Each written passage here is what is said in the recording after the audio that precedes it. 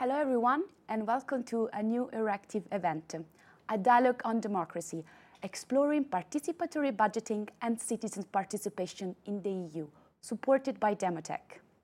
Particularly in time of elections, participatory democracy and budgeting are crucial topics nowadays to understand the state of play of democratic participation in our societies. To make the debate more lively, you can ask questions through Slido. You can see here on the screen the QR code or enter the code #participatory budgeting. Before starting the discussion, I want to show you a video by Marco Venosta, project manager of the Demotech project. Hi, my name is Marco Venosta and I work on the Demotech project for Euractiv. This event is part of the Demotech project. Demotech is funded by the Horizon 2020 program. The project started in March 2021, it ends this year, and it aims to investigate the role of participatory budgeting in fostering greater and more informed citizen participation in local policymaking. Euractiv is one of 7 Demotech partners across Europe, including academia, media, and nonprofits. So what is participatory budgeting? It is a form of citizen participation in which citizens are involved in the process of deciding how public money is spent.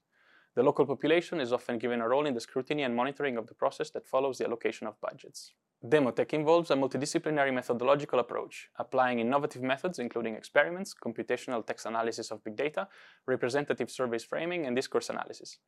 Demotech implements this multidisciplinary approach in 7 regions across Europe. In order to produce timely policy recommendations at different government scales, the project's research efforts looked into 3 separate societal groups: citizens, civil society organizations and the media, and what influence they might have on the wider populations, and policy elites, and what innovative features of policymaking and governance they are introducing to widen and deepen citizen participation. For more information, all of Euractiv's coverage as part of the Demotech project is available on Euractiv's Participatory Democracy section. The following video will also give you a broader context on the project, its consortium partners, and its mission. Thank you for joining us today. In most European countries, trust in democratic institutions has declined. Citizens are feeling left behind and disempowered to influence governments, which they perceive to be disconnected from their needs and more concerned with powerful interest groups. One of the European Commission's priorities is to give a new push for European democracy by giving European citizens a bigger say. The EU-funded Horizon 2020 project, Demotech, examines the role of participatory budgeting in fostering greater and more informed citizen participation in policymaking in a period of increased polarization and alienation from the political process. Demotech focuses on democratizing territorial cohesion, experimenting with deliberative citizen engagement and participatory budgeting in European regional and urban policies. Democracy, citizens' engagement, and democratic innovations are at the heart of the project. Participatory budgeting is a democratic innovation that grants citizens a direct say on how public money is spent. The project aims to explore the determinants of effective citizen engagement in participatory budgeting, analyze the discourse surrounding participatory budgeting in the public sphere as it appears in online news and social networks, investigate different participatory budgeting methods in practice through pilot experiments and real-world participatory budgeting events, draw conclusions for both theory and practice and recommendations for policy at the regional and urban levels, promote awareness of participatory budgeting among citizens and wider stakeholders. Innovative methods such as experiments, computational text analysis of big data, representative surveys, framing and discourse analysis, and case studies will be applied in 7 urban communities across Europe, such as Cyprus, Greece, Ireland, Netherlands, Poland, Romania, and Scotland. Demotech aims to provide novel theoretical and empirical findings on participatory budgeting and democratic decision-making, develop practical tools and capacity for practitioners, and produce timely policy recommendations at different government scales. Demotech consists of an interdisciplinary and well-integrated consortium of academic, media and citizen engagement partners with expertise in political science, regional and urban studies, sociology, media and communication studies, and computer science. With our partners, we place great emphasis on the co-creation of democratic innovation and production of knowledge to strengthen democratic participation and active citizenship.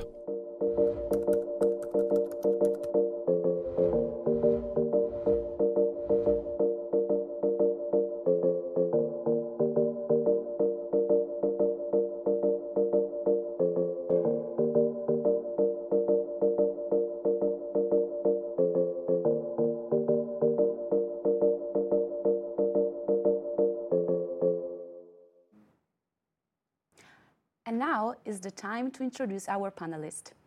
Today we have from the European Commission Gaëtan Ricard-Nioul, Deputy Head of Unit on Citizens Dialogue, and Edward Falk, Policy Officer at the Directorate General for Budget. Then we have the member of the European Parliament Helmut Scholz from the Left Group, Carol Thomas, Policy Advisor from the Council of European Municipalities and Regions, Andras Farkas, Strategic Director at Pont Group, Elena Kalistru from the European Economic and Social Committee, and Vasilis Manavopoulos from the Cyprus University of Technology. Now, please, Gaëtan, introduce yourself to the audience. Yes, hello everyone. So indeed, I am Gaëtan Ricard-Nioul. I work in the Commission on Citizen Engagement. I was involved in the Conference on the Future of Europe, and now I am following up actually on proposals from the Conference on the Future of Europe. And this is a very interesting moment for this event because this week we are launching a new European Citizens panel on energy efficiency. This weekend is starting, and we also launch a new citizen engagement platform. So it's a very timely debate. And I will ask you some questions about it later. Please, Edward, go ahead.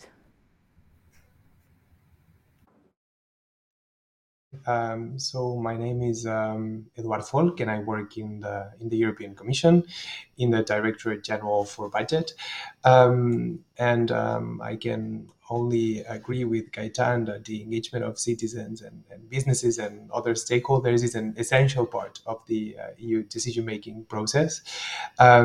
She referred to some of the latest initiatives aimed at strengthening even more this open dialogue with citizens, and I guess that we'll have the opportunity to dig deeper on those.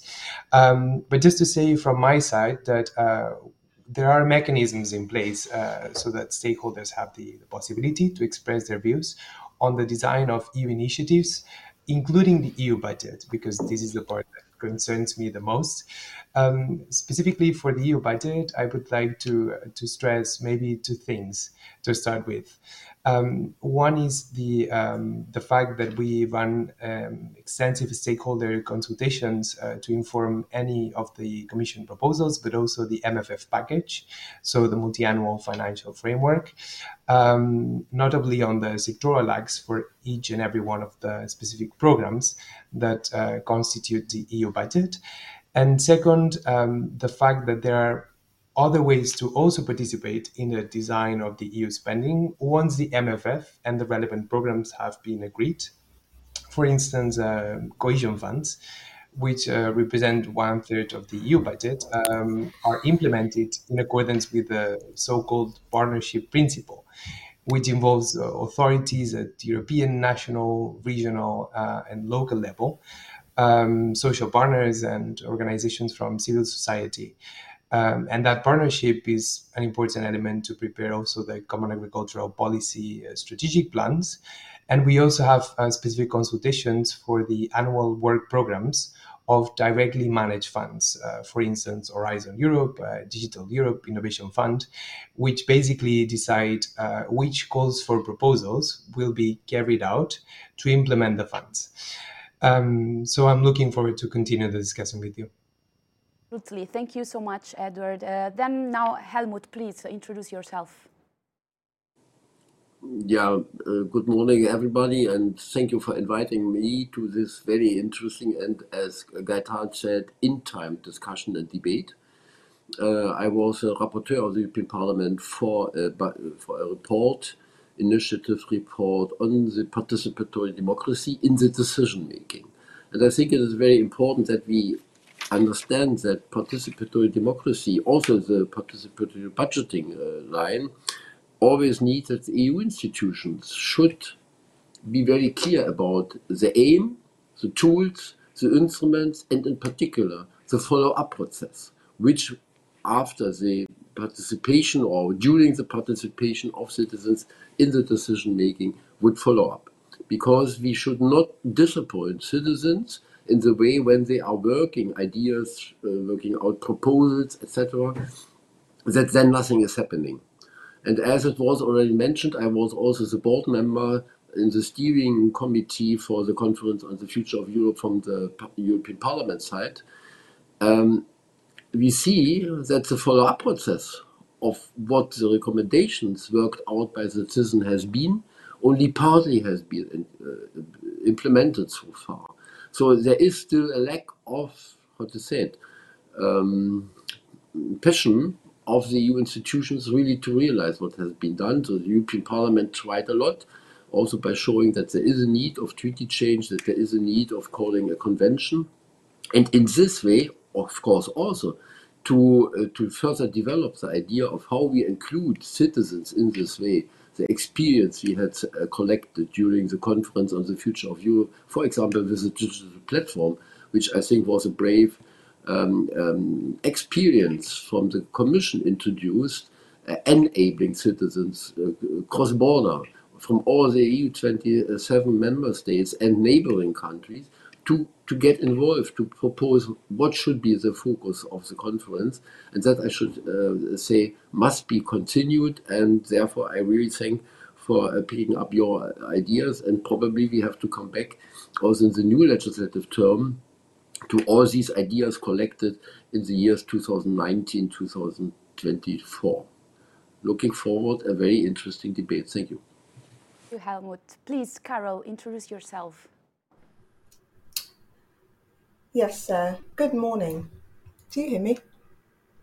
Hear you. Yeah. Good morning. Carol Thomas from the CMR, the Council of European Municipalities and Regions. Great pleasure to be with you. CMR, we're the umbrella organisation that represents the largest number of national associations of local and regional governments from across Europe.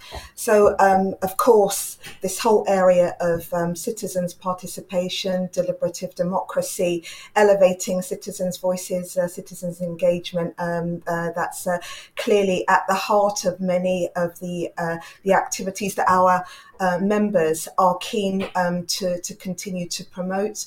We've been very pleased to see how this whole area has gathered a real head of steam over the last years, because quite clearly it's citizens' interest, as we've seen this disengagement, disconnection with the institutional bodies, the lack of trust as well in our democratic processes. It's critical that we find ways that we can reconnect, because of course it's at the heart of democracy that we have, citizens' concerns, and that are also the basis for change. So it's excellent that we've seen that. I'm really pleased to hear that we're continuing the initiative. I was happy to hear what the European Commission was saying about the initiatives that are being followed up this week, because quite clearly participatory democracy practices that have been in place for many, many years in local and regional governments in different forms, whether that be in a dialogue and partnerships, citizens' assemblies, participatory democracy, participatory budgeting processes, of course, is one of the most well-known of those. But there are many different ways that local and regional governments are engaging their citizens to help address the needs of local areas, to look at how we can better provide public services, and to hear what citizens want from their local leaders.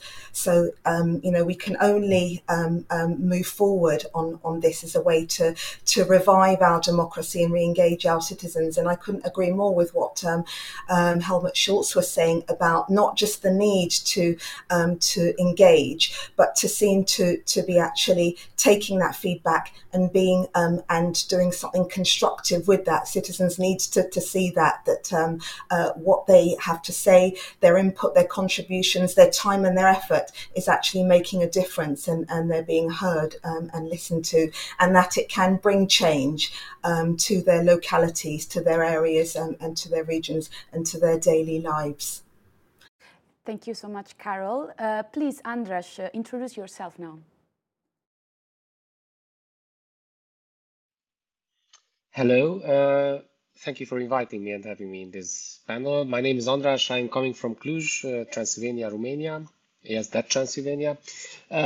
I'm working with an NGO which is called Pond Group. It is established here in Cluj, and the reason I was invited, I suppose, to this panel is because of the fact that since 2015 we are working on something which is called participatory budgeting for youth. It is called Command Cluj-Napoca. It's a way to engage young people in the life of the society, supporting them as informal groups to initiate ideas and implement ideas with funding coming from the municipality, but where the decision is not taken by the municipality about which ideas would be funded, but it is taken by people themselves. This is something where we already managed to gather 7 years of experience. I'm also happy to share that it has been extended to 2 other cities in Romania, Satu Mare and Sfântu Gheorghe. So it is something which is, I believe, growing and somehow probably answering the need of young people, of cities overall, in engaging this specific generation because of various challenges cities have, brain drain, demographic challenges, and overall the level of trust and the sense of ownership of a city by this generation. What I would like to add to this discussion is that our experience with this is that actually participatory budgeting as a mechanism, it is a very good learning tool. It's a learning tool because young people, for example, proposing ideas, they learn about how to propose ideas, how to formulate them, to identify needs and come up with some solutions for this. On the citizen side, obviously, it's about an intergenerational trust because citizens are somehow validating the ideas of young people who came forward with their ideas. Obviously, as it was already mentioned before, it is related also to the trust in various institutions, in this case, the City Hall, for example, because the City Hall is sending out the message that, yes, I'm trusting people to decide about what things could be supported or not. And I would imagine that is obviously it also has, I would say, a kind of, it's a very good practice of practicing democracy. Obviously, we are choosing our leaders, elected bodies, because we don't have time every day to work on deciding about things, resources, priorities, developments, and everything. But from time to time, we need to exercise this thing of being involved, deciding on some things, even between 2 elections. Obviously, this year is an election year, so we will have a lot of decisions around, especially here in Romania, but also other parts of Europe. But again, participatory budgeting overall, it's a very good way to understand the need to get involved from time to time, but also to understand the fact that resources are limited. And when we are taking responsible decisions as citizens, we also need to weigh in, okay, what are our priorities? What do we need to choose from? And how do we put things in balance in order for having the best decision with the available resources? So I'm also looking forward to the discussion about how this could work on local level, maybe on national level, or maybe even on European level. As I know it hasn't been yet tested at European level, participatory budgeting. It would be a nice, although complicated effort. Thank you, Andras. Now, please, Elena. Good morning on my behalf as well. I am today representing the European Economic and Social Committee, an organization that brings together civil society organizations like mine. I am coming from an NGO called Funky Citizens, but also trade unions and employers organizations. I am also the initiator of an own initiative opinion with regards to participatory budgeting at EU level. So we're going fully ambitious in this regards. We are trying to explore the ways in which the MFF, the multi-annual financial framework, and the EU budget could be subject not necessarily to a traditional participatory budgeting mechanism, but to some but to somehow take those tools that empower citizens in getting involved in the fiscal policies, and see whether we can find the right balance between bringing to the table the needs and the priorities of citizens, as well as the expertise of organized civil society. In this regards, I would like to say that not only this project is very, very timely, but also the fact that, of course, we would much appreciate all the findings and recommendations that are coming from such a project, but also from such discussions. I believe that it's a good moment to understand how, while talking about a complicated and apparently technical topic like the budget, we can also counteract the populist views and the populist narratives with a very well settled discussion about what we want from the common resources we have available. I'm a budget geek myself, so I understand that we will never have millions and millions of people that want to get involved in deciding how the budget should be spent. But I also know from my grassroots experience, but also from the experience of the other colleagues from the European Economic and Social Committee, that oftentimes citizens are smarter than we think, and that if things and mechanisms are explained in a transparent and open way, they can get involved, and not only that they will feel more ownership with regards to the result of the financial allocations, for example, but that they will become strong supporters of those policies to which they feel that they contributed to. So, in our own initiative opinion, I hope to be able to come up with the views of the organized civil society. As a committee, we are also going full speed with regards to applying the youth test. So we believe that by the end of the drafting process for this own initiative opinion, we will also get the input from youth organizations when it comes to the way in which participatory budgeting could work at an EU level. I'm very much looking forward to this conversation, and of course, I am keeping my ears open towards still as much as possible from the ideas that will be discussed here, and looking forward to also seeing what are the mechanisms in other frameworks. Thank you so much, Elena. And now to Vasilis, who will give us a short presentation of the Demotech project. Please, Vasilis, you can also, of course, share your screen.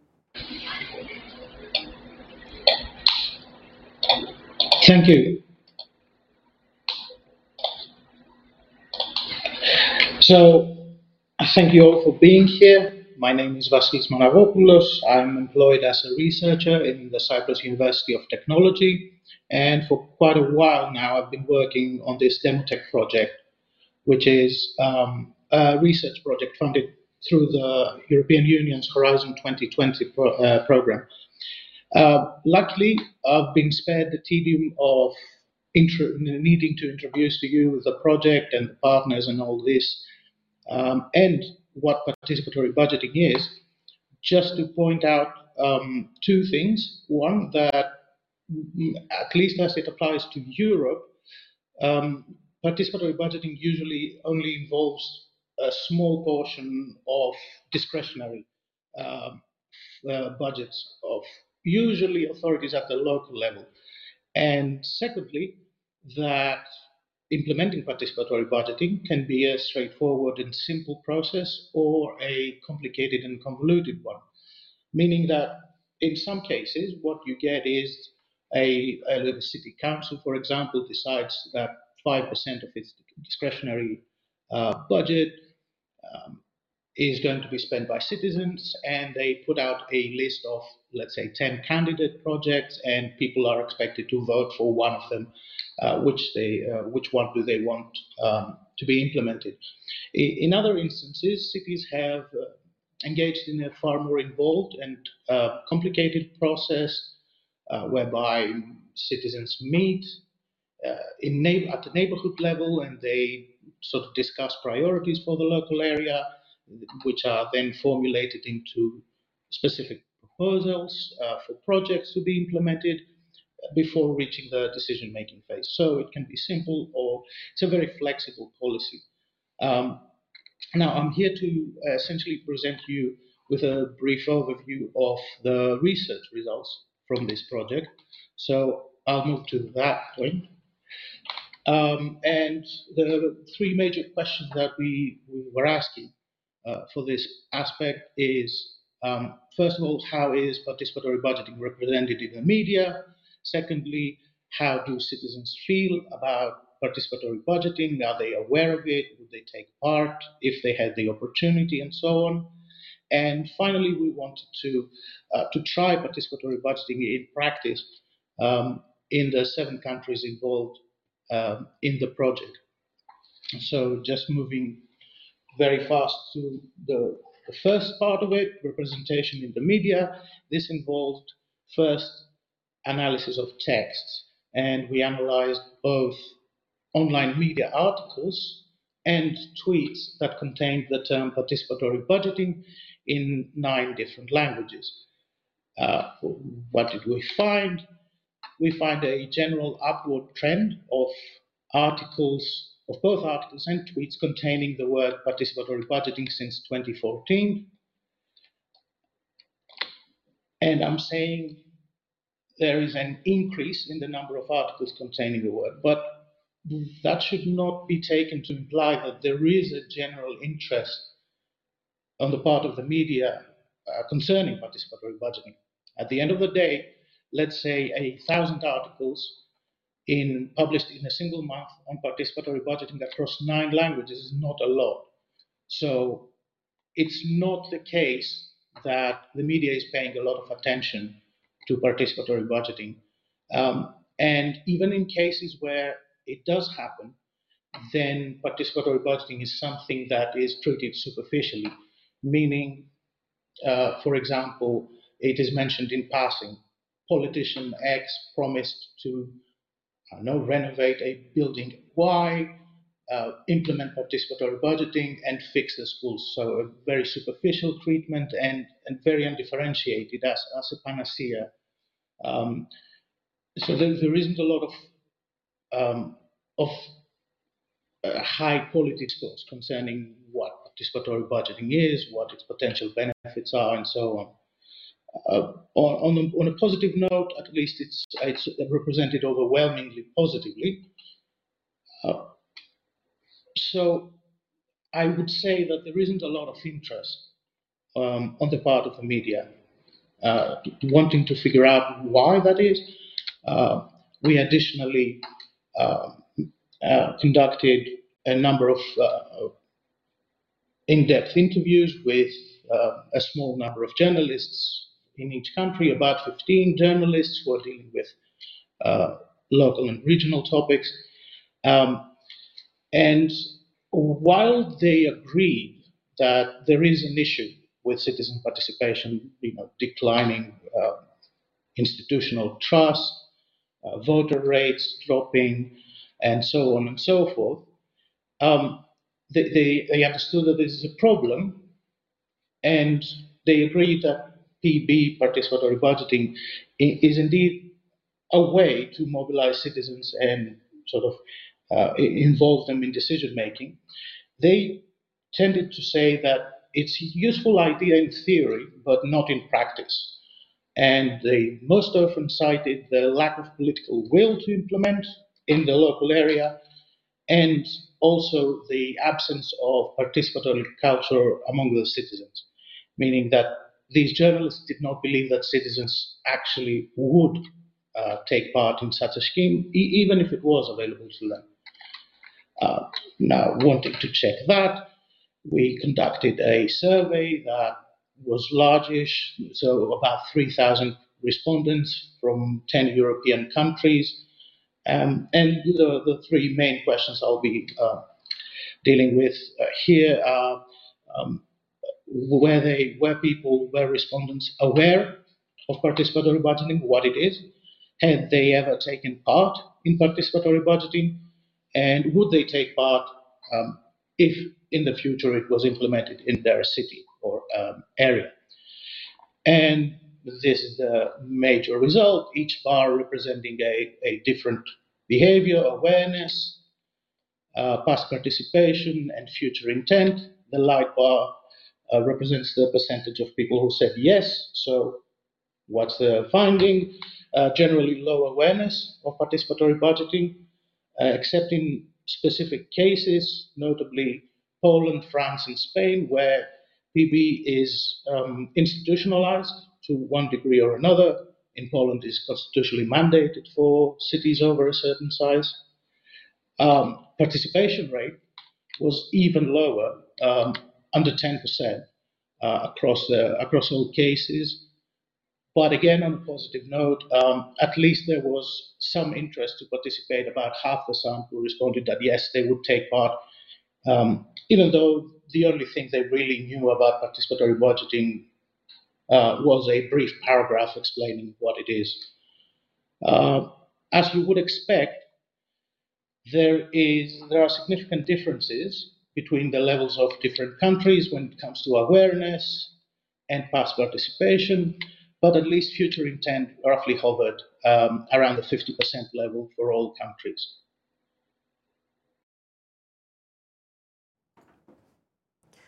Thank you, Vasilis, for your presentation.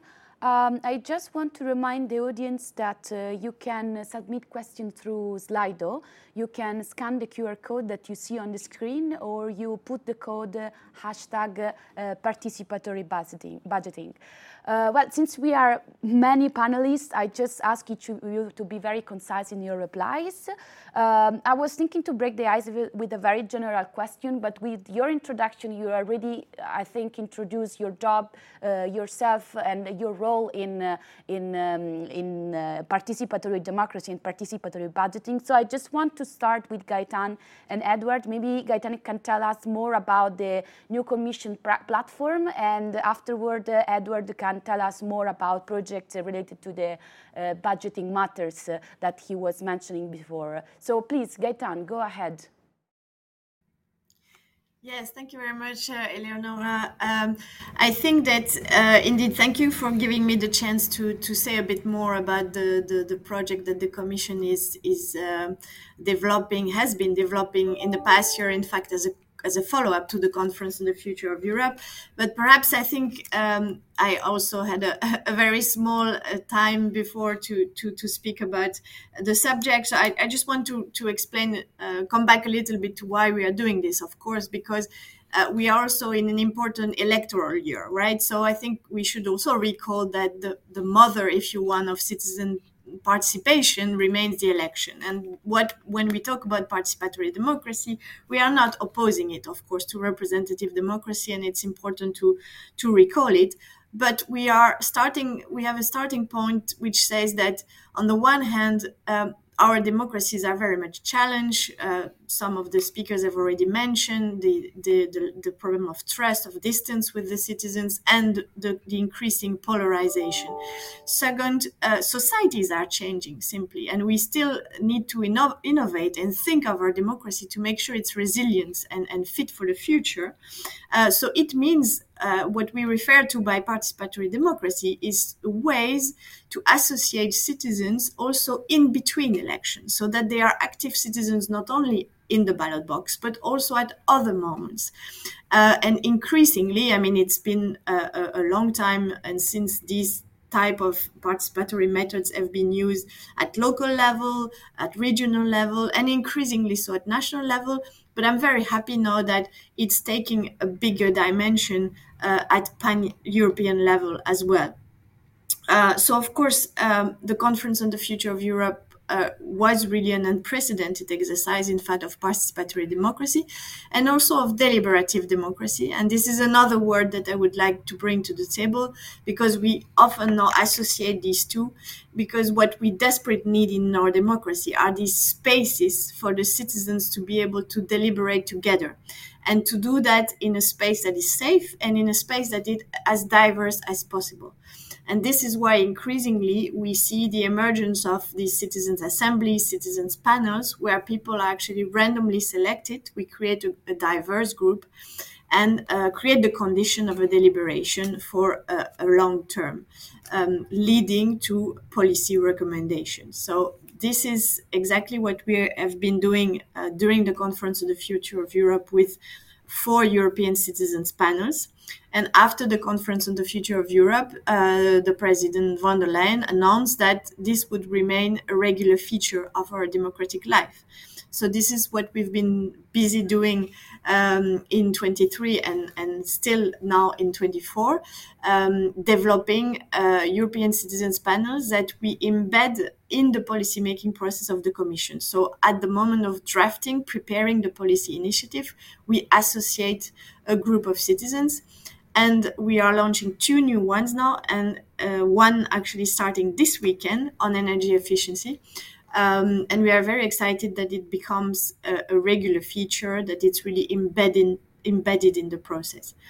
But of course, we would like to offer the chance to participate in this kind of citizens panels in all citizens of the EU, but we know it's practically very difficult. So we have also developed, and this was also a call from the Conference of the Future of Europe, a citizens engagement platform. So the call from the Conference on the Future of Europe was to have a place, a kind of a one-stop shop, where people would find the information on how they can influence policymaking. So the first step, the work that we have done since the conference, is to have a new Have Your Say portal. So that puts together the 3 main gateways that citizens have to participate in EU policymaking. So one is the public consultation that already exists on legislation, EU legislation, on policy initiative of the Commission. The other one is the European Citizen Initiative that you already know as well, that has been existing for a while. And we have created a third space, which has been very much inspired by the digital platform of the conference. So I'm happy to tell Mr. Scholz that we are now launching this and keeping this platform alive. And the idea is really to create a space for the citizens to bring ideas to the table, but also to exchange between each other, exactly like during the conference, thanks to automatic translation in 24 languages. So, and the idea, of course, is then to connect the debate on this platform to a participatory format, in this case, the European Citizens Panel on Energy Efficiency, and to create a dialogue between this wider public debate and the panel, so that they can feed each other, and at the end also the panel online can feed in the policy initiative of the Commission. So it's a very exciting week, as I was saying at the beginning, perfect to come and exchange with you, because we have this moment where we are launching a panel for the first time, being able to use this platform to amplify, in fact, the participation of citizens. Thank you. Thank you so much, Gaetan. I would like to ask we go to Edward, actually. So I was actually asking him to just go a bit in depth about what he was saying about the project on budgeting matters. Please, Edward, go ahead. Thank you. Yes, I will not speak so much about democratic participation in general, because my colleague Gaetan already gave you the headlines. But I would like to dig a bit deeper into the so-called participatory budgeting, right? Because I think we all recognize the potential of participatory budgeting to empower communities and bring citizens and other stakeholders closer to public decisions. But I think we should distinguish 2 questions, maybe, to focus the debate.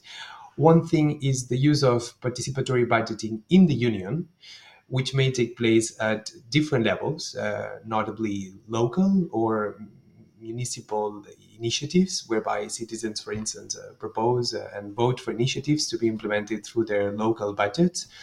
And another question is participatory budgeting at the EU level.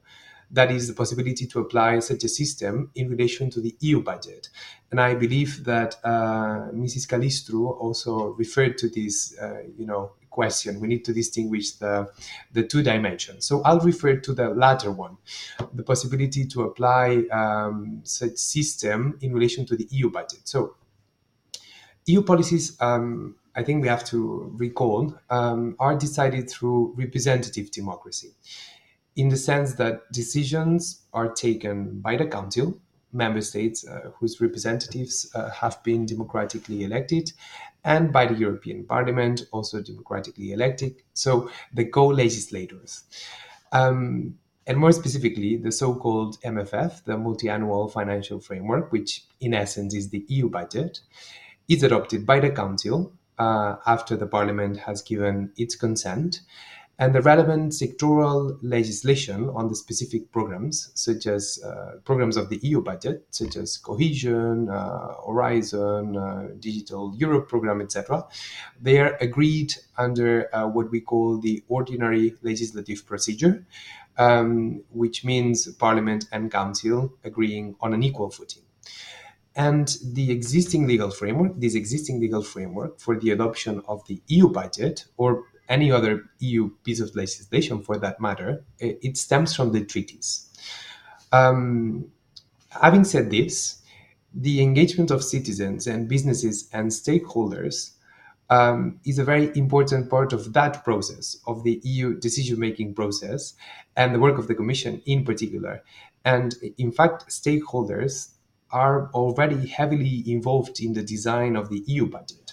And I would like to give you a few examples. So first of all, we have the open public consultations carried out before the Commission puts forward the relevant legislative proposals that then will be agreed by Parliament and Council. This in accordance with the better regulation rules, and those involve citizens, companies, beneficiaries of EU funding, member states, etc. And those consultations help identify the policy challenges and how to address it.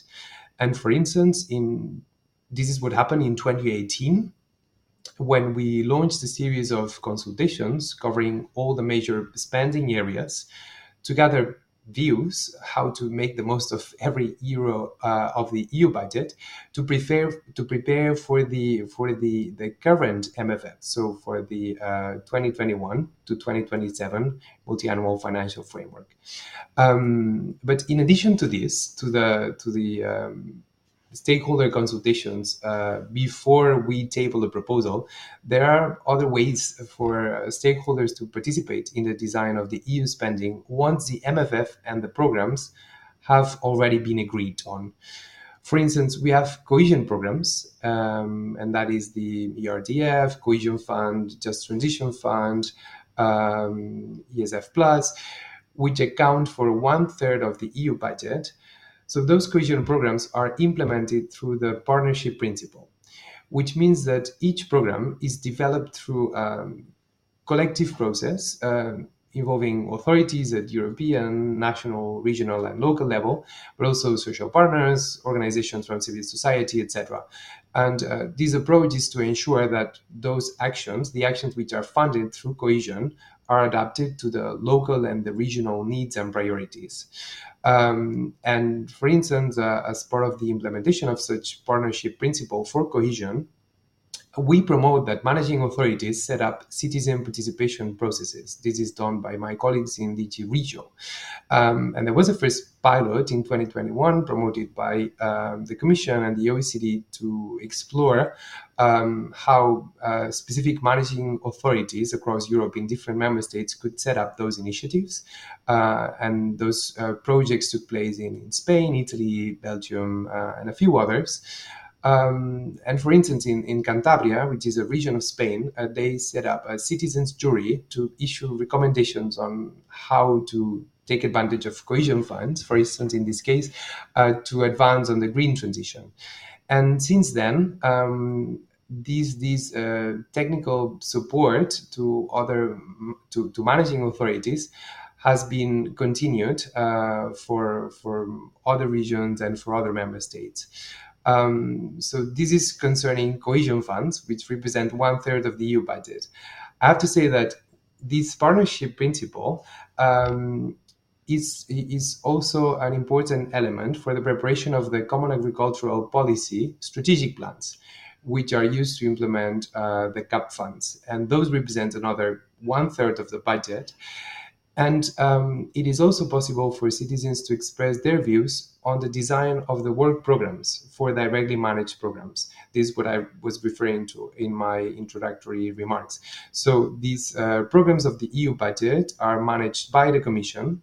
For instance, we have Horizon Europe that you know very well, the European Defence Fund, Digital Europe, EU for Health, Innovation Fund. There's a lot of them. And they more or less constitute another 1/3 of the EU budget.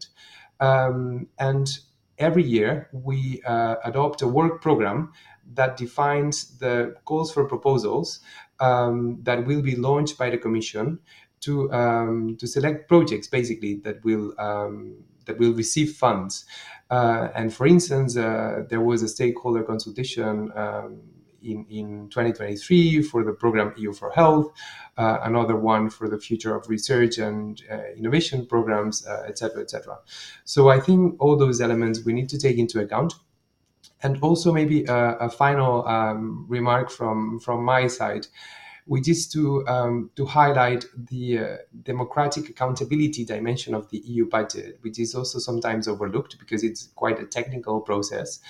But this stems from the fact that the Commission is scrutinized by the Parliament regarding the implementation of the EU budget. And this scrutiny by the Parliament is called discharge procedure, and it serves to ensure compliance with the legal frameworks and the principle of sound financial management. So we need to respond before the Parliament for that. But in any case, happy to answer questions and to continue to discuss with colleagues on this very interesting topic. Thank you so much. I want just to pass to Helmut because he was talking about the Conference on Future of Europe. So from your point of view, which are the lessons learned and best practices and the bad practices that were happening during the Conference on the Future of Europe? Huge question. What is the perspective? And I think all the contributions already heard in this debate is showing that the different ideas presented during the conference at various levels, in the citizens' panels, in the plenary, etc., is telling us that we have to understand that the democratic basement of the European integration process, or today and also in future, needs a transparent, proceduring of all decision making at EU level. And citizens then can understand that there are limits in the budgeting for the one or the other program, etc. As it was already mentioned now 2 times, the Horizon program, unfortunately, the Council, despite the Parliament's position, has decreased the money for this budget line, and that will be, of course, have an influence on which projects will be continued. So I think this example of participatory budgeting maybe is even one crucial issue, because then citizens can also learn how we are dealing with the money we have, and that is our taxpayers' money so far. Maybe some additional own resources, but mainly taxpayers' money, and for which programs, for which policy fields, for which developments of the integration it is used for by the co-legislators, but of course also under the public consultation. And therefore I would say one of the lessons of the Conference on the Future of Europe is that we should start at a very early stage to include citizens in the development of the decision making, explaining what is foreseen, what we have to deal with in certain ways. I give you a concrete example from the municipal level, which I think is very important, because there is also the lack to link a referendum on a certain project with the budgeting at the municipal level. In Germany, in my constituency, there is now the plan of the Tesla Gigafactory in Brandenburg to enlarge the production lines. There was already a huge debate about the deforestation in the area when the first stage of the construction of the Tesla Gigafactory has happened. Just now there are plans to enlarge this, another 100 hectares of deforestation. And the city hall has organized a referendum by the citizens, and the citizens have said no. So the question will be, will this result, it is not binding, have an influencing how the citizens are understanding what does it mean for the further budgeting at this municipal level, because the foreseen tax money from the enlarged gigafactory will not be able to raise. So in a certain way, they have also decided what is more important, the economic development linked to social and ecological aspects. Sorry.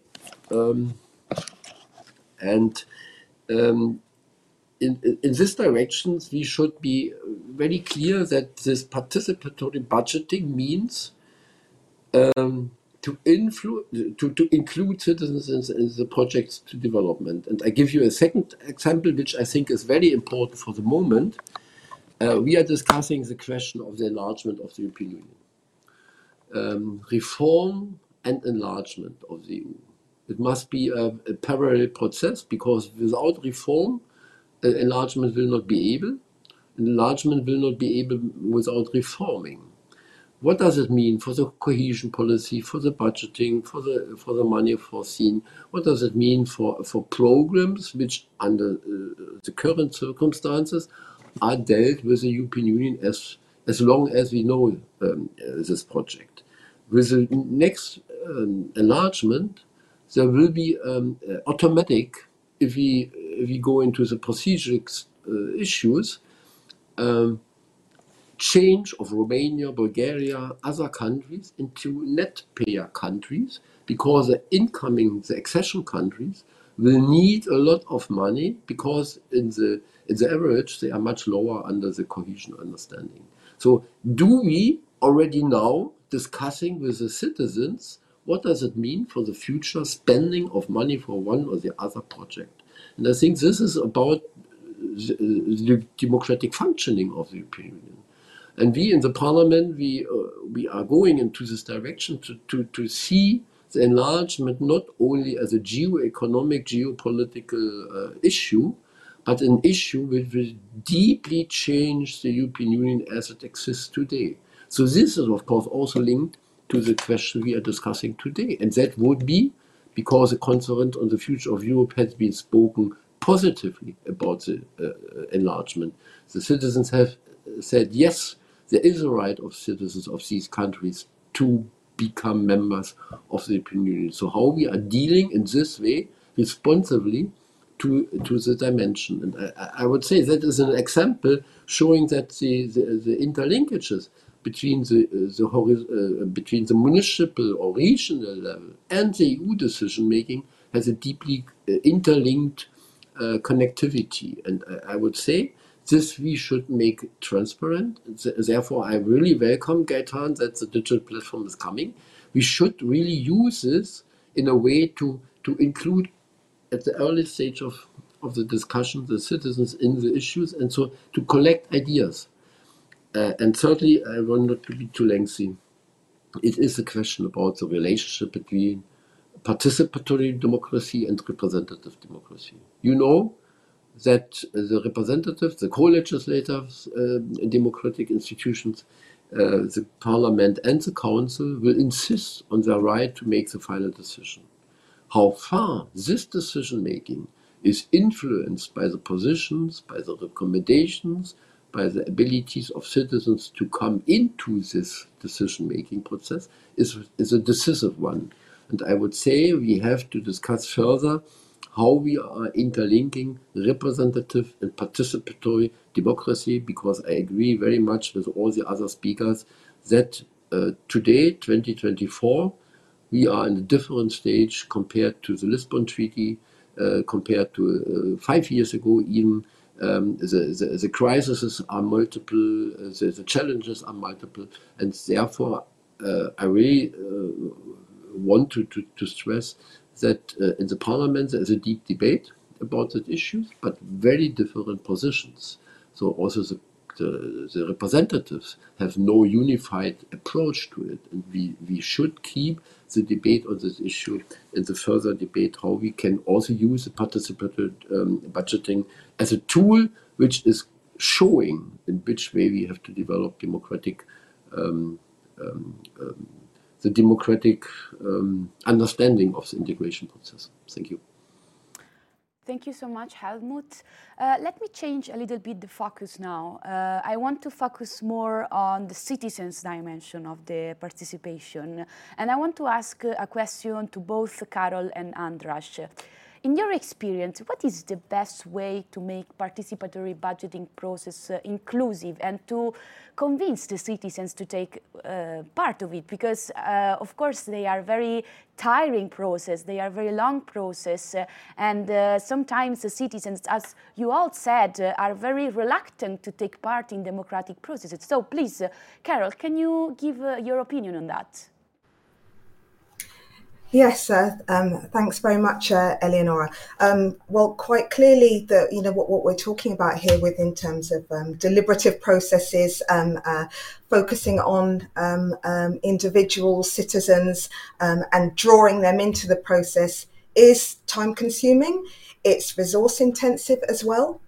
So, for municipalities, for regions, for provinces, they understand that, but they all understand quite clearly the need and importance of what we can get out of this this process and how it can draw in a better buy-in, of course, from citizens, in terms of the decisions that are taken on their behalf, in places where they live, and how they can affect change. So I think it's difficult to say specifically whether there isn't a unified approach. It will depend on the city, the village, the region, but I think that what we can more speak about are the tools or the approaches underlying that. So we've already highlighted those so far.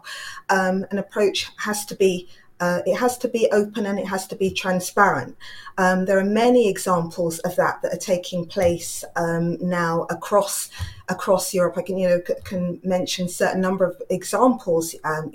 In France, in Poitiers, where they are looking at how you take decisions on basic issues of how to reduce incivilities in public spaces, asking citizens for their ideas on this. So this is quite clearly, it's a deliberative process. It's not participatory budgeting, but it's about asking citizens about their places. If they want cleaner spaces that are more inviting, how can we do that? Going out to the citizens, organising panels, drawing them in and making sure that that those processes are inclusive.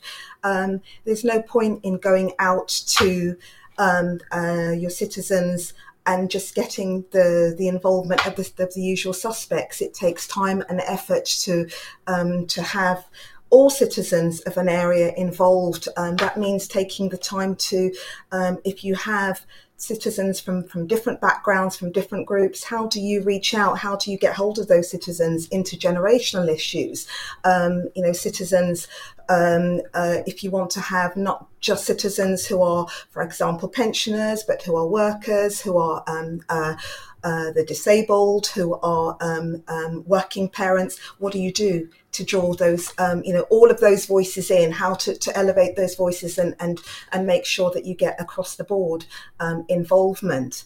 You might need to think about things such as interpretation if you want to have different voices and to recognise different elements that we can bring to the table, and that all of those can be counted, as it were.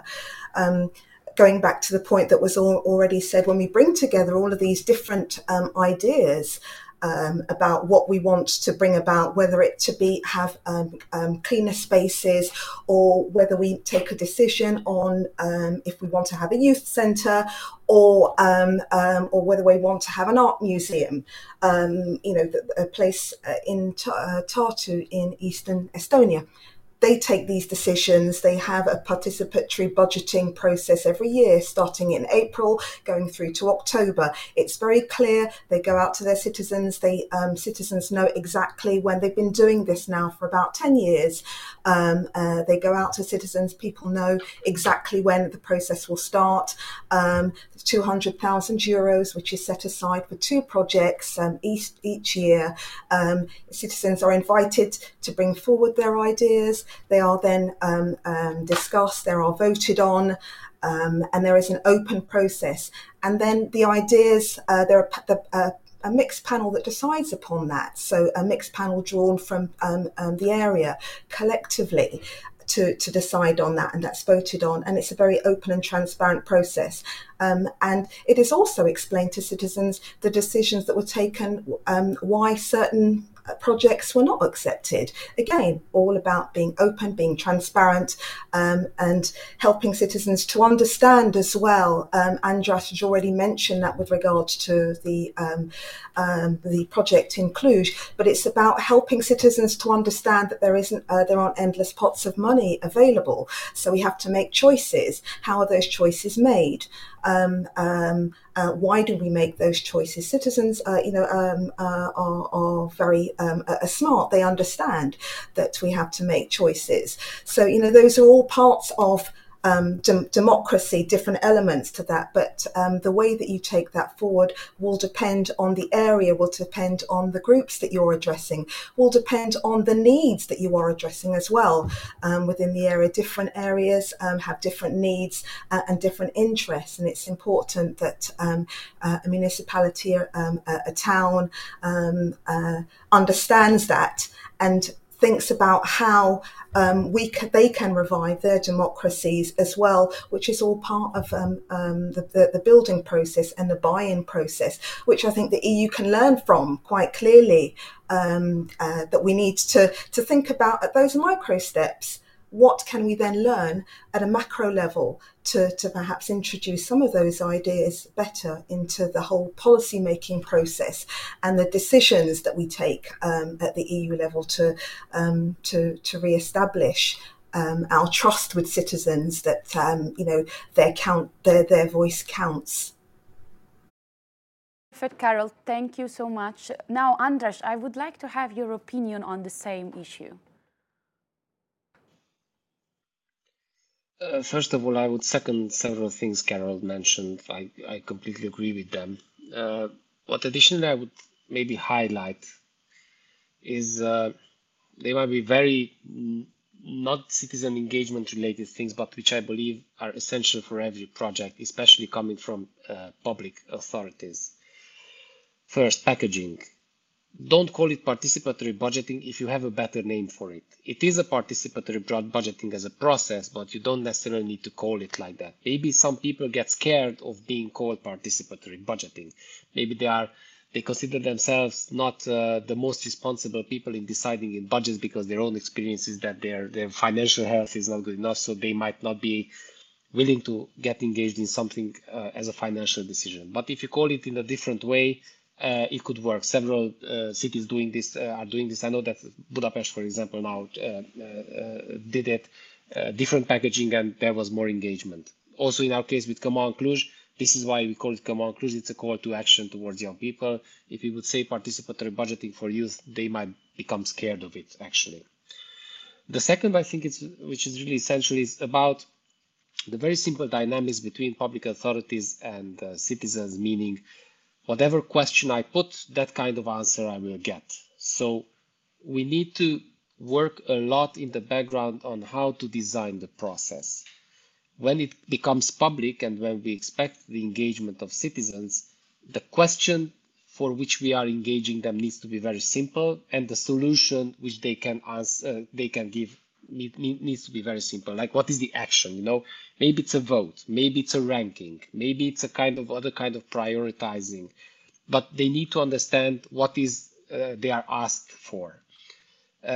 We need to understand that people, although there is a difference obviously between various people and various persons, there is a limit in time which they can or are willing to invest in this. So they want to invest their time in this, but we cannot expect them to invest days or weeks. So it needs to be a very simple interaction, and we need to understand what is the user experience from this side. And maybe we can import a lot of approaches from the private sector where the user experience is absolutely vital and they are building products on this. In this case, the products in bracket is the participatory budgeting. Another is what I would highlight is the accountability. And my experience with just following some of the cities who launched participatory budgeting, no matter what type of PB was, but it was a kind of PB, was that the first edition was really wow, because people said, well, finally the city hall opens up and we can take part in this decision. But when they are doing for the fourth or the fifth year, the process slows down. There is a huge problem, or let's say challenge, of cities on being able to deliver on the decisions. So me as a person, I took part in it. Maybe I proposed an idea, maybe it was voted, then the municipality needs to actually implement it. It takes time because of public procurement, different kinds of things. But the city hall needs to report on what came out of it, or any institution who is doing the PB. Because if not, me as a citizen, I will put myself the question in 3 years, okay, but I have voted for something 3 years before, and then the solution is still not implemented. So why did I vote then? So how can I hold you as an owner of the budget accountable for my decision on which you need to follow up? So I think these are really very relevant questions, and anybody who designs such a process needs to really think about what is the level of engagement. Is the decision or the level of engagement of citizens mandatory for the institution who proposed the whole process? So it is the highest level of empowerment, or maybe it was just a consultative version. But these things need to be really well designed, and then later on they need to be followed up. And I think that in a lot of cases the PBs are producing positive impact, but again they are not communicated well after that. I just know some examples in Cluj where I think PB actually produced really good results. Like, let me give you an example, the school bus system. So Cluj didn't have a school bus system in 2017, and then citizens prioritized this as one of the most important things to be implemented. The city hall procured the specific buses which can fit into smaller streets and stuff like that, and then the network is now working, and it was extended. But somehow I don't know if citizens realize that this investment, which took 4 or 5 years until it was perfected, was actually sourced or was originated in a citizen's decision. It is just the municipality didn't communicate on this later on. Because this is where I would come back to Carol, is that building up trust in such a mechanism takes time. So yes, initially there is this positive, there is this optimism for the process. But then keeping up this optimism and keeping up this trust, it needs nurturing, it needs time. And in a lot of cases, I also tend to see that municipalities are maybe not having the necessary skills for doing this. And this is where, for example, civil society or various stakeholders can come in with their own expertise, saying that, okay, maybe the facilitation process or the direct engagement with people shouldn't be done by municipal employees, but it can be done by some civil society actors who are really good in this. And then you can create some cross-sectorial partnerships which can take this further. Finally, really just one final remark. I think what is being decided on is essential. So we had this experience in Cluj, also with our own youth-related processes, that participatory budgeting becomes a popularity contest, and it shouldn't. So it should be something where really citizens detach themselves from their own personal interest maybe, and they are able to compare some proposals or some priorities and to decide together. For example, I wouldn't see a European level PB happening about questions which are more relevant for one region of Europe than for the other region, because then it will become a little bit, and sorry for the parallel, like Eurovision.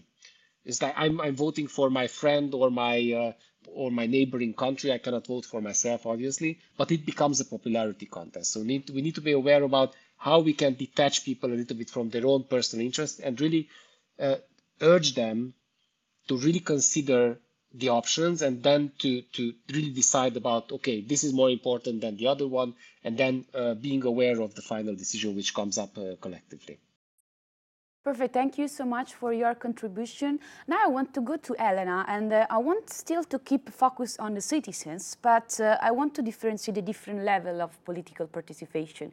So there is a strong engagement of citizens' participation, I think, in terms of practices at local level. The more the level is high, so we arrive at regional, national, and EU level, the harder, I think, from my point of view, is to involve citizens in legislation. So Elena, I want to ask you, what is the most effective way to involve EU citizens in EU politics and EU legislation from your point of view?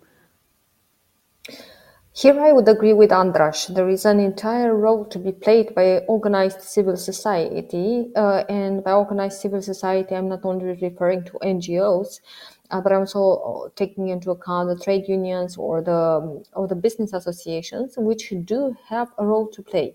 And they should be seen as facilitators, especially for high levels of in the policy making process, because they can act both in terms of ensuring that it's not a popularity contest only, but also they can make sure that the proposals are grounded in a larger policy framework. To this end, I think that also at European level, institutions like the ESC that I have recently joined, by the way, so I'm not very well aware of the entire historical process, but I see that there is an openness towards youth organizations, towards grassroots civil society organizations. But such institutions can act as a facilitator or as a curator of some of these processes. At the same time, I would say that it's a paradox to a certain level when we are seeing at what interests citizens. And I think that a good parallel here is related to what is happening with the agenda, the public agenda, and with the media. When you go at the grassroots level, for example, you see more people that are aware of who is the main contestant in the U.S. elections, for example, in the primaries, which is very, very remote, rather than who is the contestant in their own city. It's a paradox because in theory, the local politics and the local policies should be closer to the citizens. But at the same time, the advent of social media, the internet, and so on and so forth made the interests of citizens much broader. And I think that the EU decision makers should tap into this trend and should be leading a conversation towards what we want from Europe, also from this perspective. At the same time, I would agree with what was mentioned at the very beginning of our conversations with regards to the cohesion policy. I think the cohesion policy, besides being and representing a large chunk of the EU budget, is also a laboratory of testing various participatory mechanisms. And I think that we have there many well-established frameworks in which we can also add other layers of consultation. Moreover, I think that besides having all this potential from the already existing instruments, I believe that there is some, let's say, soul searching we have to do as organized civil society, as organized trade unions and employers organizations as well, because I believe that there is, to a certain extent, this tendency towards believing that it is almost impossible not to get into the populist realm with these discussions, because it is about money, and because yes, it does tend to become a competition between the most sparkling projects you can see. So here, there is, I believe, a good moment right now at EU level, not only because we have the elections and we will have a new round of elected officials, a new commission, but also because indeed we are, and this will sound like a cliche, but it's a cliche because it's true. But we are at the crossroads, and I think that with the entire discussion about enlargement, yes, we need to discuss about how we reform the EU in order to make it more representative and in order to make it more fit for the demands of the citizens. But also there is an entire discussion about how the new multi-annual financial framework would look like. So while it seems like a technical conversation to be held with, I don't know, large groups of citizens, I believe we can design a multi-layer framework in which organized civil society can go in deeper at the grassroots level and try to involve as many citizens as possible in a structured and open process. Because let's not forget, and I think that we should underline this as much as possible, when we are talking about participatory budgeting, yes, we're only talking about one of the potential tools. If we want real empowerment, if we want citizens that feel that they have an ownership over the EU policies, then we have to have several elements. We need to have transparency, we need to have the participation pillar, but we also need to have oversight possibilities. So we need to empower also bodies like the European Parliament or the national parliaments or the regional and local councils in making sure that what resulted from these consultations with citizens are then implemented and put forward as real actions from the institutions. It sounds like a complicated process, and it is, because if it would have been that simple, we wouldn't have this conversation right now. But at the end of the day, I don't think we have any other options other than going and dissecting whatever instruments have worked at local, regional, or European level, and see how to make sure that those are scaled then also at EU level. Thank you so much for your intervention. I want just to go back to Vasilis about what he said on the culture of participatory democracy. What do you mean by that? And would you like to ask something else beyond your presentation? Please, go ahead. I was making a note on the absence of participatory culture among the citizenry in various countries in Europe. All these participatory schemes are not common in some places, like Greece, like Cyprus, whereas in other cases they are, the UK, the Netherlands, and so on. And in the case of the former, when it's an unusual process that the population is unfamiliar with, there is some suspicion towards it. Is it possible? Will it actually have any impact? Will my participation actually matter for any decisions made? So let me second the comments made by Ms. Thomas and Mr. Farkas, that any kind of participatory scheme of this sort, any kind of organizing authority needs to, in order to ensure some success, it needs to keep in mind the resources required to run the process, to commit to actually providing these resources and the technical know-how. It needs to invest the process with a sense of efficacy, meaning to commit to implementing decisions made, not simply treat them as a consultation. To the extent that that's possible, it needs to commit to trying to involve as many people as possible not just the usual suspects, well-educated, older, higher incomes, and so on. And it also needs to communicate the process better and the results. Otherwise, citizens tend not to take these things as seriously as they should. That's it. Thank you so much for your intervention. I just want to go back on Slido, which again, if you want to submit a question, you can scan the QR code, or you can put the code #participatory budgeting. So I asked the question to Carol Thomas by Juliette Burton. In practice, how can the EU assess the progress and impacts of decisions made by citizens taking part in the participatory budgeting? Please, Carol, go ahead.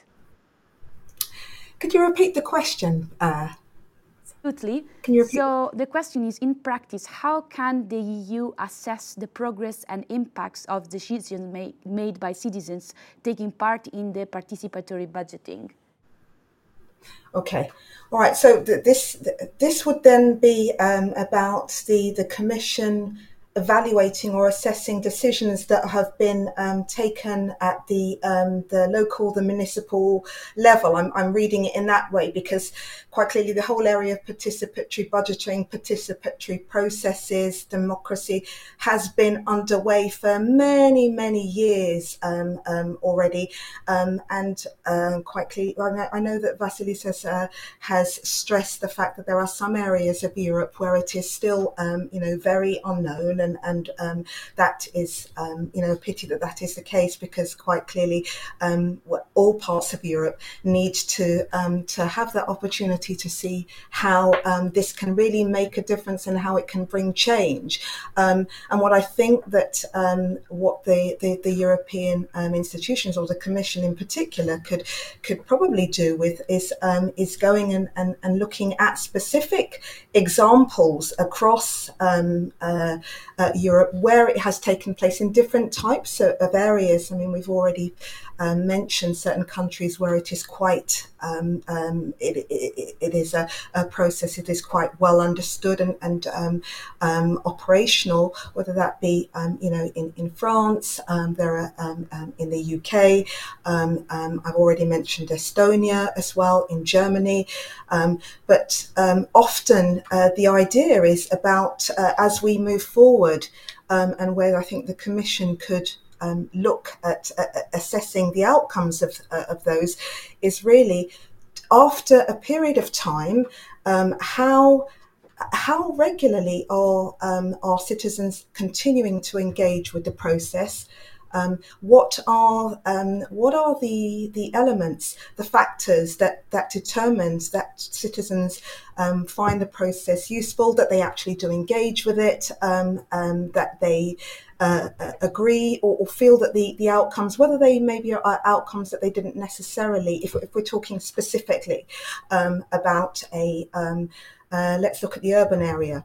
In Estonia, in Tartu, they have citizens' assemblies which look at how to evolve and have impacts on the urban area. For example, the creation of cycle lanes, cycle paths. That's a decision that is taken on the basis of a citizens' assembly that is being run. The local authority, Tartu City Council, have to, as I say, the process will be run over a specific period of time. Citizen will be drawn in. The City Council will think about all of the elements that they need to do. They will know their populations. They will understand them. What needs to be in place to draw in those citizens? What time, the timing of organising those consultations, those dialogues.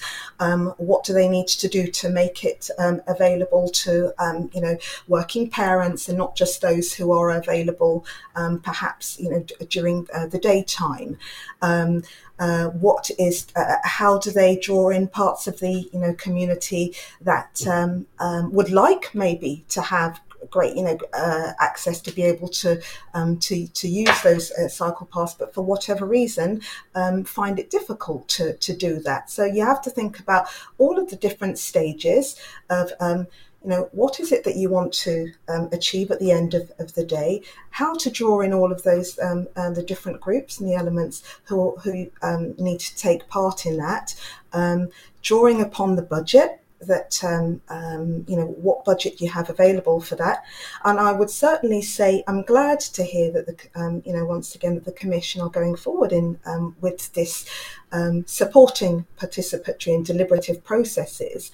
But it would be probably quite helpful, I think, if the Commissioner in some way, I know that they're looking at the skills that are needed for the skills that are needed, for example, by local and municipal councils, but whether the Commission in some way could make some budgetary facility available to help spread that knowledge more widely about what's happening, on the ground. We're doing that within CMR with our platform, with our members, sharing that information. But perhaps the Commission as a multiplier could maybe look to see what works well, what works less well, and to explore the reasons for that. And that could help take us forward with these processes and help those countries who are maybe feeling suspicious about it to learn and to see and to exchange on how they can maybe take on some of those ways of working at the local level to incorporate those within their own systems. So that would be a call to, particularly the Commission to maybe think about that on top of what you're already doing, I know, and supporting these processes. Thank you so much. I just want to pass to Gaetan that has to leave. And just if you want to share with us a final remark, please go ahead. Yes, thank you very much. And thank you for the last call to the Commission. I wanted to, in fact, emphasize again this idea of culture change that indeed we need. And I think to be complete in the panorama I was making of the efforts that have been made since the conference, The Future of Europe, and during the conference, of course, I should mention also that in the Defense of Democracy package, which you may have seen, there is actually a recommendation to the member state on both on civic participation, so both with the angle of organized civil society and with the angle of participatory democracy and direct citizens participation. And you will see that there, this is a document that can be useful also to trigger change and culture change at member state or regional level. And one message, what is important in the culture change for me, and I think it was also touched on by other speakers, it's really this idea that there is space for everyone in this democracy, that we are not opposing participatory democracy with representative democracy, but we are not also opposing the direct citizen participation to a organized civil society. This would be, there's a space for civil dialogue, there is a space for citizens' participation. I agree that we should probably reflect now on creating better synergies between the processes that are being developed. But I think there is really a space for everyone, and that our democracies desperately need that we look at how it's changing, at how it's evolving. And I think just the way citizens nowadays get their information, the way the social media bubbles, all these phenomena, we cannot ignore them. We have to, as I was saying at the beginning, build a democracy that is fit for the future, and there some innovation and trigger some new tools. This does not mean that what we were doing before should be abandoned, but it's an addition. It's to make our democracy stronger overall. And I wanted to say a last word also on transparency. I also heard it, I think, from Helmut Scholz. I think it's a key word as well, because we were saying yes, of course, for the citizens' participation needs to be meaningful, both for the policymakers. It has to see that it's actually useful, and we are also creating a culture change also inside the Commission to convince our colleagues that this is useful for the quality of their policy making. But it needs to be meaningful also for the citizens.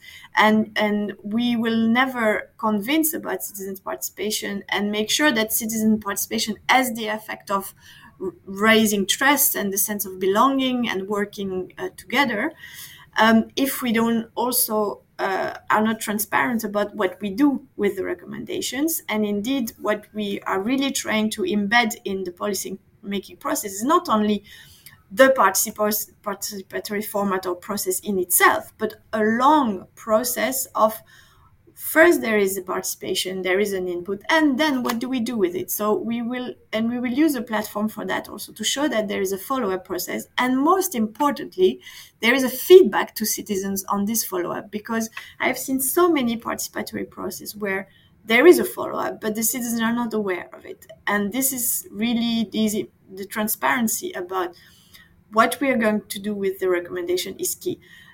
In that transparency, we also need to remind that because we are in a representative democracy, many times the public authority keeps the last word. But we need also to explain why we took some of the recommendation on board, why some perhaps could not be taken on board.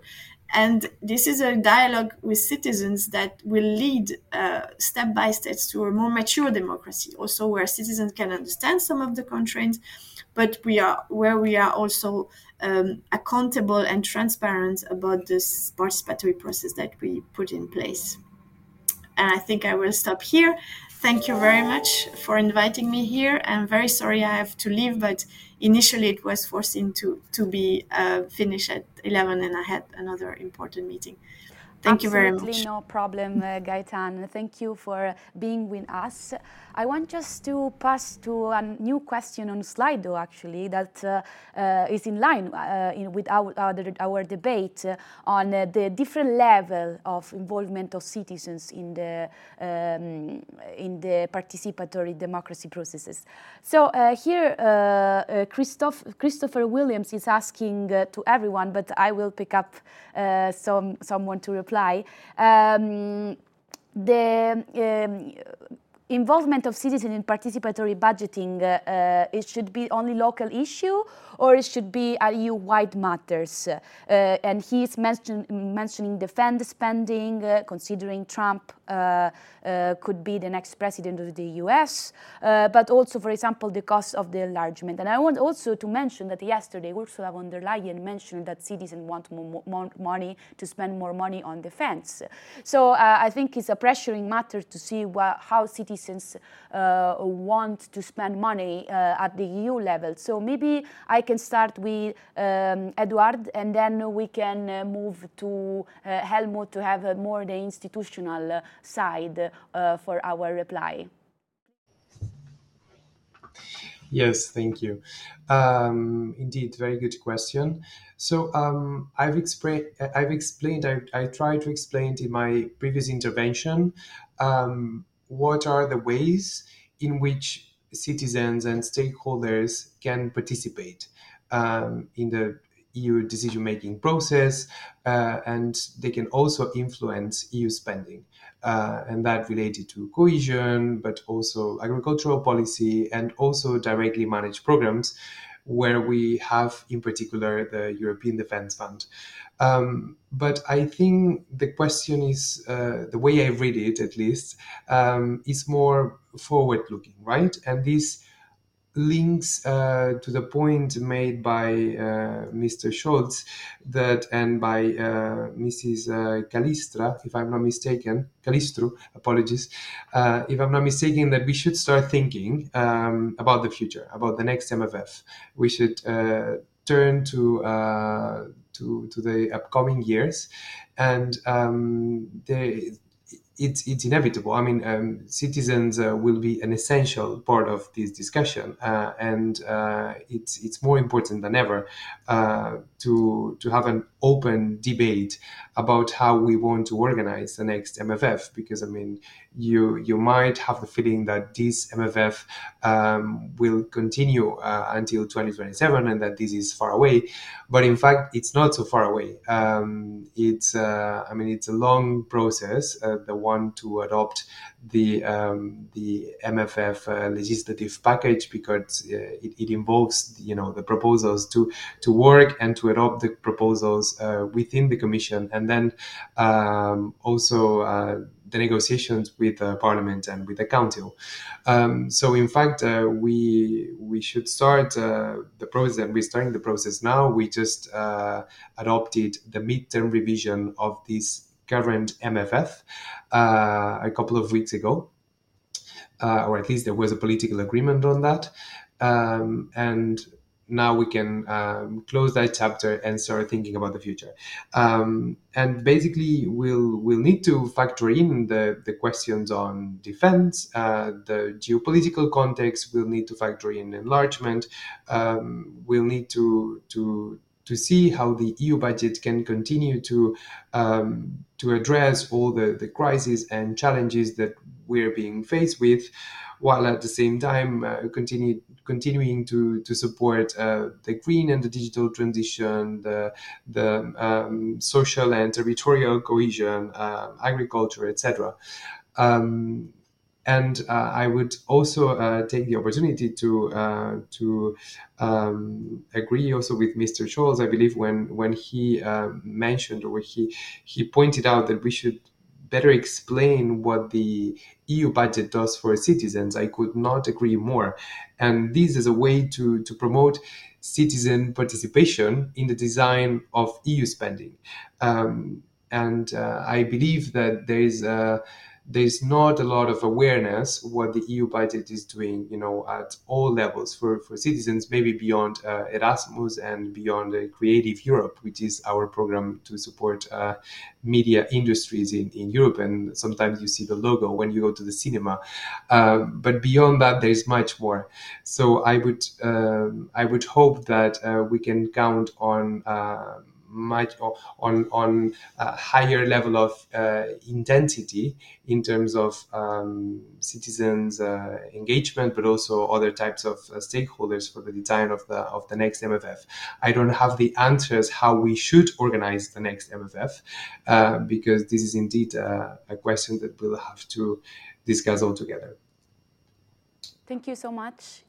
Please, Helmut, would you like to add something on it? I see that there is a broad understanding, a joint even, I would say, or common understanding that we are agreeing very much on the meaning of this PB challenge, even if Andras Farkas has said we should find a new name for this. But in the understanding that the budget needs the participation of citizens, I would recommend that we, in a certain way, should keep the idea, because that makes a certain transparent understanding what we are calling or what we are inviting for. And so that, and coming back to the question, the original question you raised from Slido, I would say it should not be put against each other. It should be, even at the municipal level, a lot of decisions are linked to the lawmaking in the European Union. And so the laws, the regulations we are adopting have a direct influence of the daily life of the citizens at the ground, so in the member states. And therefore, I would say, what is also the challenge to all stakeholders at various levels, to transport in a transparent way how these interlinkages are taken by them to find the answer to the needs, to the concerns, to the requests, to the wishes of people. And therefore, if we are speaking about the money which is needed for the continuation of the support for the Ukrainian people, then we have to explain where is the money coming from. What does it mean? do we spend the money for the cohesion policy? Do we spend the money for the defense issues, for the arms industries, etc.? Who are the benefiters of if we are increasing the production of arms?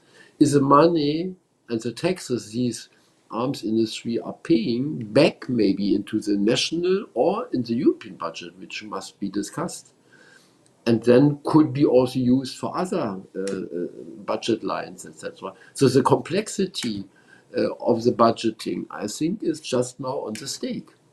And you remember the protest of the farmers in front of the European institutions just 2 or 3 weeks ago have demonstrated that they felt alone because there was not really an inclusion of the concerns of the local farmers via the farmer associations, big ones and smaller ones, with a different economic and I would say in a certain way also social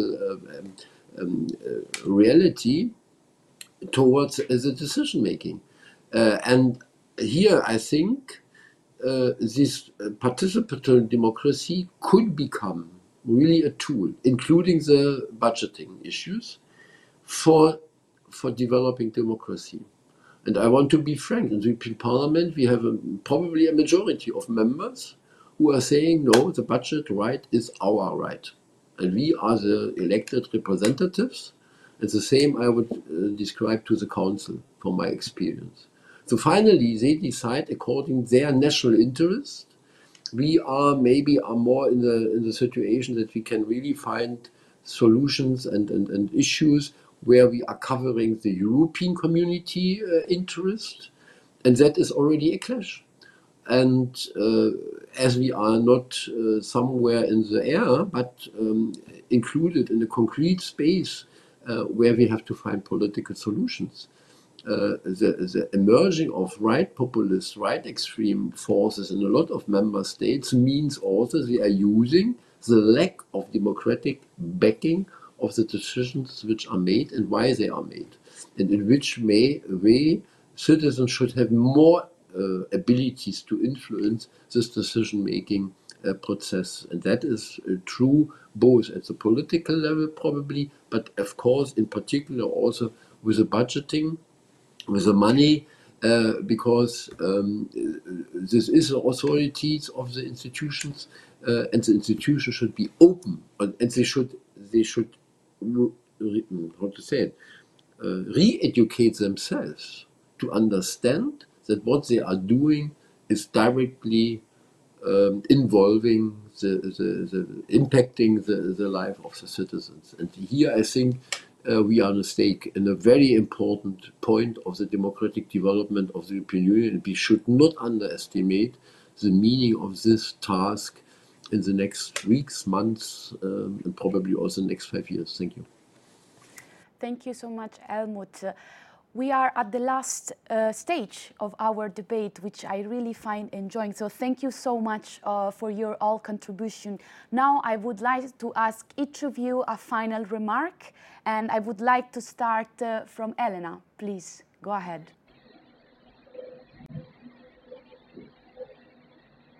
I would finish by saying that I think it's a good sign, the fact that we are all reflecting at this moment on the tools that might bring more participation to the fiscal policies of the European Union. I think we are seeing at least a common understanding with regards to the need to have such mechanisms when it comes to citizens and when it comes to involving them at the EU level. I also believe that as the song goes, it's all about the money, or to stay on European grounds, money must be funny in the rich man's world. It's no longer a question for rich man's right now. I think that this is the advantage we as Europeans have, and I think we should understand the fact that we can no longer keep the decisions related to how the taxpayers' money is spent only at a very technical level. What if there is something we should all understand is that civil society, either organized or at large, should be put at the same table and be made part of the decision-making process when it comes to the budgets. Thank you so much. Please, Vasilis. Yes, a final remark. Since there was a bit of a discussion about implementing a scheme like participatory budgeting at the EU level, I feel I should point out the need to understand and take into account when organizing and designing such schemes to keep in mind that the national and local contexts also matter. So people have different expectations from such processes, and of different expectations of what they will look like and what their outcome will be.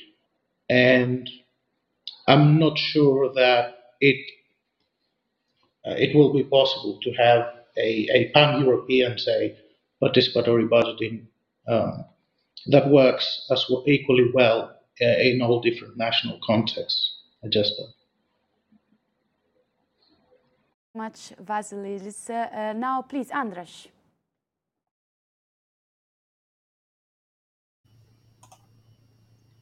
I don't know if Demotech covered it, but maybe one way to be able to measure the impact of such processes would be just to set a benchmark for it. I'm thinking of very bluntly a set of indicators, like 15 to 20 indicators. Some of those might be pulled out from the conclusions which Vasilis presented about the project. And this way, maybe it can be a tool through which somebody who does participatory budgeting, no matter at which level, but is able to cross-reference the result, and maybe also it will incentivize coordinators to measure the impact of any kind of PB process at local level. And then if I would imagine this at EU level, if it will be a kind of willful reporting on these indicators, which can be collected, gathered, and analyzed by somebody at a higher level, European level, then maybe one would be able to demonstrate the impact of this tool, basically, and various forms of this tool, because there might be multiple versions of it. But to explain the effect of this tool about the very things were mentioned by several of you, meaning the surgence of extremist views and how this can actually enable meaningful debates. I don't know, make people to think more critically about some of the issues, and having the chance to really understand the context, even if it's about available budgets and resources. So maybe this would be something which we collectively could take forward. I know that we were just with Common Cluj now, we are in the process of defining some indicators of outcome and of impact, which could be measured during the next 3 years, but also after that, because the need is coming also from the fact that we need to understand what effects is this producing, not the outputs of our activities, but actually the outcomes on the beneficiaries and stakeholders, and then the impact which is going beyond our own process. So maybe this would be something which could be taken forward, and I'm most certain that this is something where all of us, meaning the public institutions, the European level governance, the European level decision making, the local actors need to be involved, because this is the best way to define them and then to follow up on them. Perfect. Thank you so much. And now I pass to Carol. Please go ahead. Thank you. Yeah, just a final couple of words. We've basically, said it already, but just to emphasise, as we all know, we're at a watershed moment, for our democracy. Now we know what's ahead of us. We know what the signs are with regards to what to expect from the next EP elections. So we time is not on our side, to that extent. But I did want to say we've flagged up the issue of representative democracy, as opposed to or alongside deliberative, democracy processes. And as already been said, it's not an either or. It's crucial that we make space and that we understand that our citizens expect to have the opportunity to influence and to shape in between those critical moments of elections. So whatever can be done now to support and better laws, the improvement for citizens' lives, that citizens can see that the changes that are taking place and that they can basically shape those. We need to take that seriously now, and we need to look at and to see different examples of what works well, and to look to see how we can take those forward, because time is not on our side. And as far as we as local and regional governments are concerned in supporting the improvement of our citizens' lives, all I would say is that we continue to, we talked about the have your say as a tool, of course, to shape policies, EU policies, and it's somewhere that we particularly feel needs to be strengthened in terms of how we can actually influence and shape EU policies that necessarily needs to show it's the benefits, the beneficiaries on the ground. So we will continue to act on that score from our perspective, particularly for the next Commission, to make sure that those tools are working well.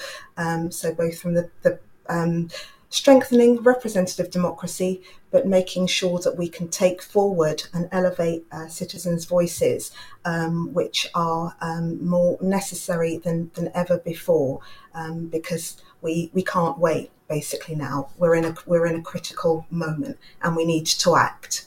Thank you. Thank you so much. Please, Helmut, your turn.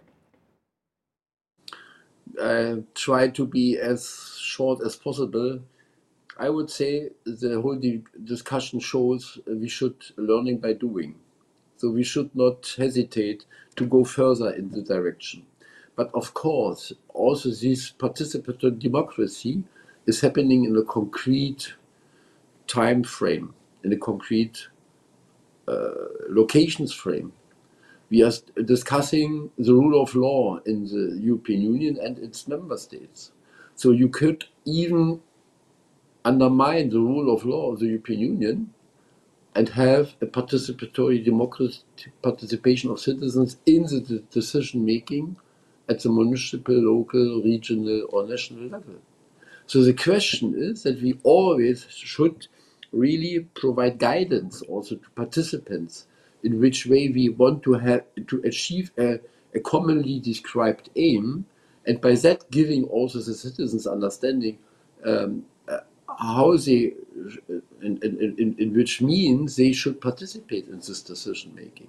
And I think that is also very important. So the transparency, the defense of the rule of law inside the European Union, the rule-based structures is so important, because otherwise we could also have the challenge and the danger that also this budgeting under the discussions with citizens leads to different orientations.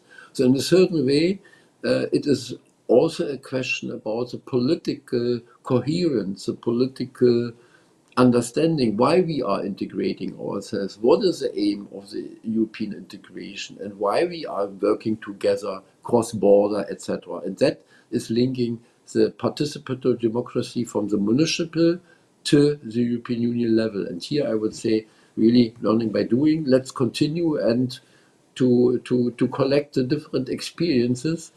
And I hope that our discussion today is leading also to a new step in this direction. Thank you very much. Thank you so much, Helmut. Now to Edward, please.